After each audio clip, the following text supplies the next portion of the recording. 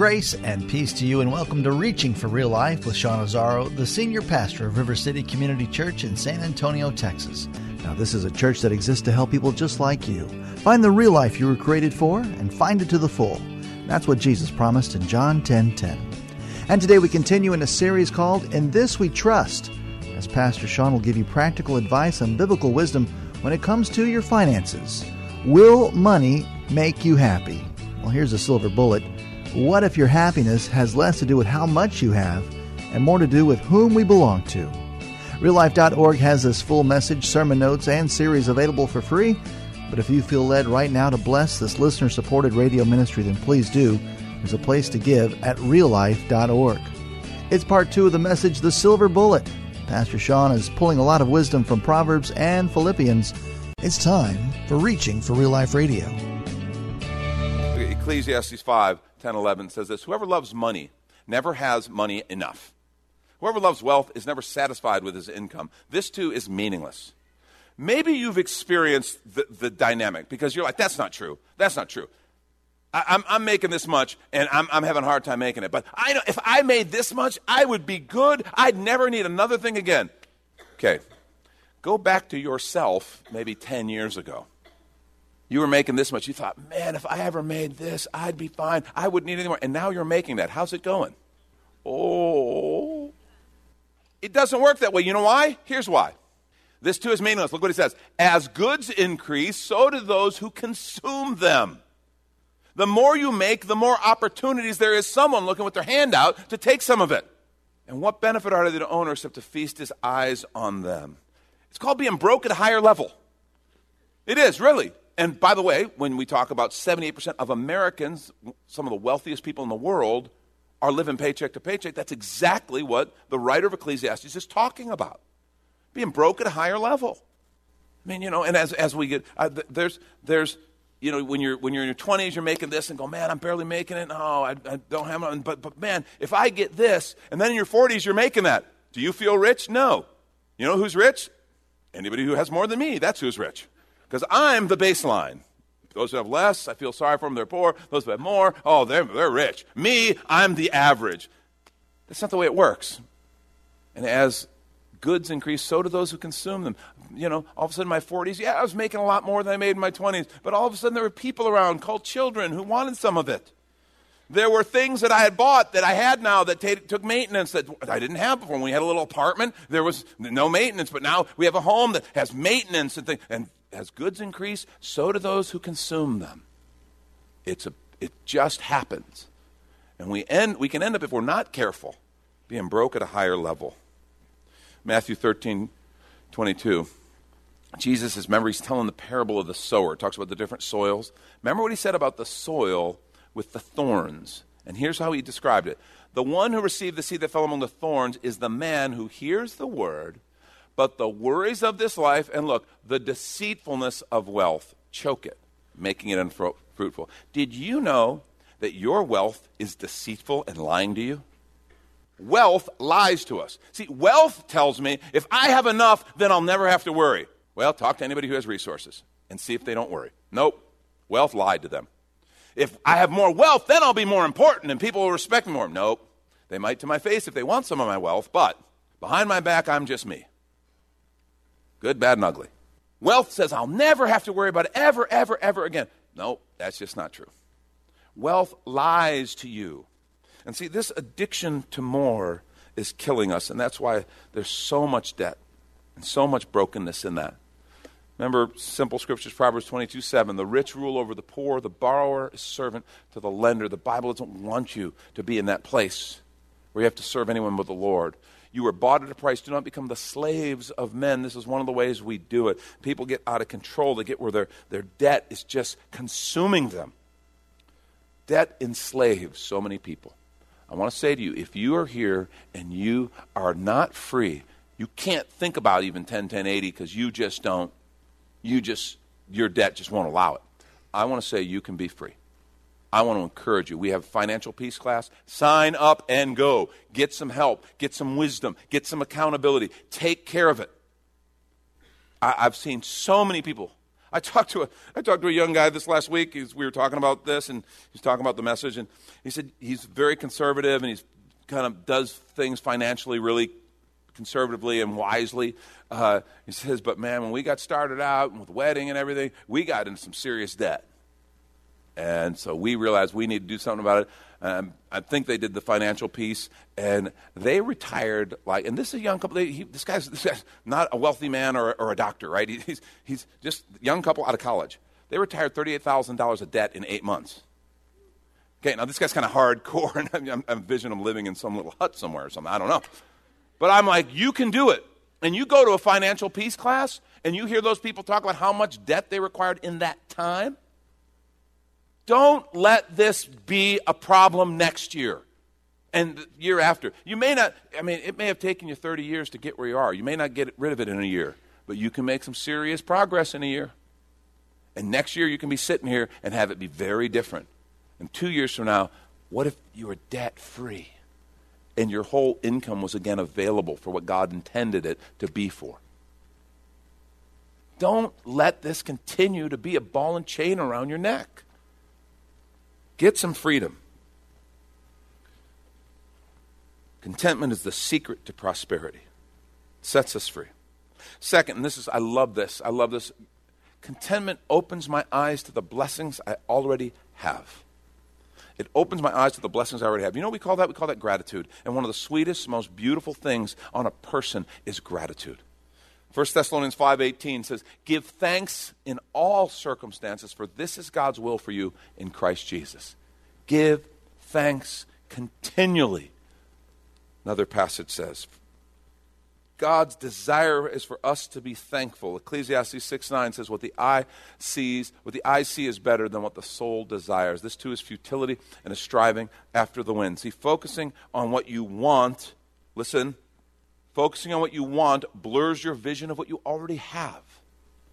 One of the best ways to begin to just cultivate contentment is to learn the habit of gratitude. And just to start being grateful. And I'm telling you, we live in a culture that is literally waging war on gratitude. Because it's hard to be a victim and be grateful. And we got a culture that's trying to make everybody a victim. Well, if everybody's a victim, nobody's grateful. Because I'm not grateful for being a victim. But if you believe that you have a Heavenly Father who loves you, who created you, who's with you, who wants to bless you and has a plan for you and can help you overcome whatever it is you've had to face, if you're living in that reality, it changes you, and all of a sudden you become a person of gratitude. And you start looking not at what you don't have or what that one didn't give you or what that one didn't say, but you start looking at what I do have. I start looking at what I do have. Thank you, Lord, for the family I do have. Thank you for the home I do have. For the car I do have. And it may not be a great car, but I thank you that I have it. It might be a clunker in some ways, but thank you that I have it. And thank you for jumper cables that I need, that I have in the trunk. Praise God. I still keep jumper cables in my trunk. So many years, that was just a staple, you know. I thank you, Lord, for what I have. See, discontent and ingratitude go hand in hand. Discontent and ingratitude go hand in hand. And I'm telling you, you hang around a person who's thankful. Stop and think. We probably all know people who are just thankful. And there's just a sweetness about their personality. Just something neat that comes out. And they don't have to be someone who, some of those thankful people I know are not the richest people I know. But they're grateful and they see the gifts of God. And they're focused on the good things that God has done and what He's given. They don't have time to worry about what they don't have. See, focus on what I don't have always blurs my vision of what I do have in my hand. Contentment sets me free to be grateful. Sets me free to give thanks. Third thing, and this is very practical, contentment makes me rich. And you're like, wait a minute, I thought you said you didn't want me rich. Well, I'm not talking about necessarily materially wealthy, but very few people actually are trying to get like a garage full of money, okay? And there may be a couple of you in here, I'm just like, well, whatever, okay? Most people don't want a garage full of money. They want what it buys. They want the freedom. They want the peace. They want the security. That's what they're looking for.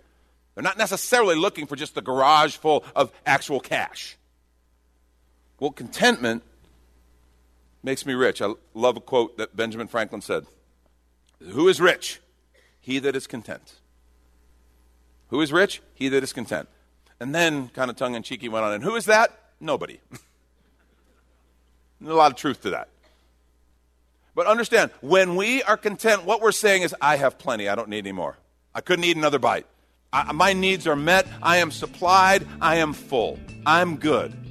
Well, if that's not rich, I don't know the definition. That's what contentment is. I have enough. I am full. I am grateful. That's a gift of the Lord. And that's His gift for every single one of us. And this is when we take a quick minute to remind you you're listening to Reaching for Real Life with Pastor Sean Azzaro, a listener-supported ministry of River City Community Church, in this message called The Silver Bullet. It's in the series called In This We Trust, which is available right now on the sermon page at reallife.org. And while you're there, if you've been blessed by this teaching, your gift of any amount helps this radio ministry continue to help others. Just find the Give tab at reallife.org. And Pastor Sean Azzaro, now an author, invites you to check out his brand new book. 302 Books, a division of Salem Media Group, presents A Pilgrim's Guide to the Spirit-Filled Life, Rediscovering the Gift of the Spirit, authored by Sean Azzaro, pastor of River City Community Church in San Antonio, Texas. Growing up in and around Pentecostal churches, I really learned to appreciate the role of the Spirit in the life of the believer. But I also saw what I considered to be imbalance and excess in some of our churches when it came to how we taught about the infilling. Now available at Amazon.com, Sean Azzaro shares his most requested teaching and radio broadcast series in a devotional form, encouraging you to embrace the Spirit-filled life. I wrote in a devotional style to encourage readers to examine the Scripture with fresh eyes and make room for the Lord to speak about the role of the Spirit in our lives. The goal of the whole book is to simply make you hungry for more of the Spirit. Order your copy of A Pilgrim's Guide to the Spirit-Filled Life by Sean Azzaro today at Amazon or reachingforreallife.org. And now the conclusion to the message, The Silver Bullet. This is Reaching for Real Life Radio. Contentment allows me to begin to live simply. The gift of simplicity. We make things so complex, so much fear, so much strife. Simplicity is a wonderful gift. I love this verse from Proverbs chapter 30, verses 7 through 9. Look at this. 2 things I ask of you, O Lord. Do not refuse me before I die. Keep falsehood and lies far from me. Look what he says. Give me neither poverty nor riches. Interesting. But give me only my daily bread. That's contentment. Otherwise, I may have too much and disown you and say, who is the Lord? Or I may become poor and steal and so dishonor the name of my God. See, recognizing that the goal is not a bunch of stuff. The goal is freedom. And the stuff can become as much a hindrance as the pursuit of stuff can be. Honestly, the obsession to store and keep money is as dangerous as the obsession to get more and get more stuff. That's where I want to suggest you, Dave Ramsey does a great job, and I recommend his resources highly, but he only goes halfway. Because, see, security in anything you own is ultimately doomed to fail. Because it's not secure, and we don't get to keep it. It's a loan. Security in anything you own is doomed to fail. You think your retirement account is good? Oh, I'm secure now. Well, I think you should get a retirement account. I think you should be wise in that. I think you should have savings so that you're free and you're not in debt. I think all that's wonderful. But if you think it's secure, just talk to anyone who lived through World War II in Germany and watch what happened after the war was over and their currency just completely, the bottom fell out. They had incredible inflation. And they learned, oh my gosh, I can have a fortune in the bank and then it be nothing. That's possible. But followers of Jesus Christ knew the day after that financial crash, God is my provider just like he was the day before the crash. I am secure in him. I have staked my life, my contentment, my joy, my peace on the one thing that is secure. It's a very powerful thing. 1 Timothy 6, 7 and 8. We brought nothing into the world. We can take nothing out of it. But if we have food and clothing, we shall be content with that. And again, I told you, this word can be translated covering. I don't think I'm being too presumptuous on the Lord to say a roof over our heads. And I'm telling you, I'm stretching it now, okay?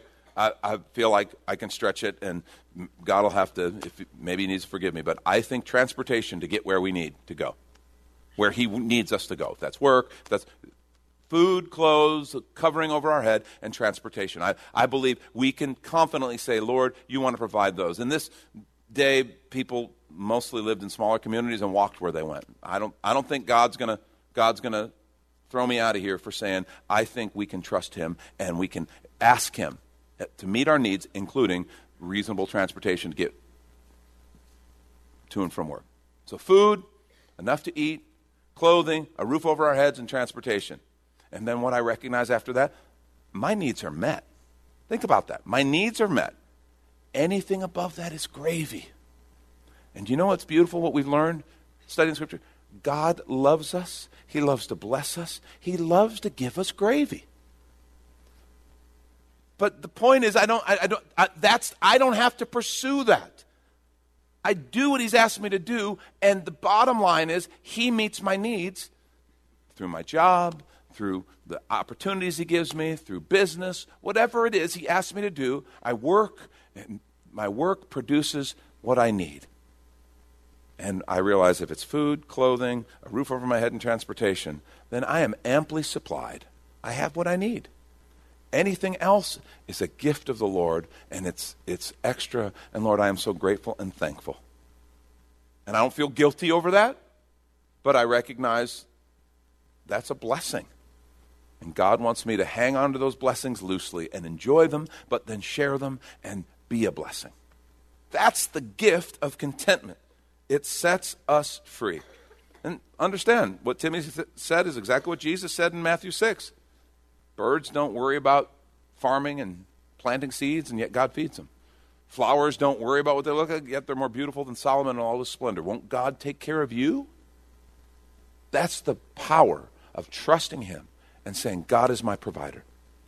And one of the great gifts is the ability to grow and walk in the gift of contentment. Contentment is the secret to prosperity.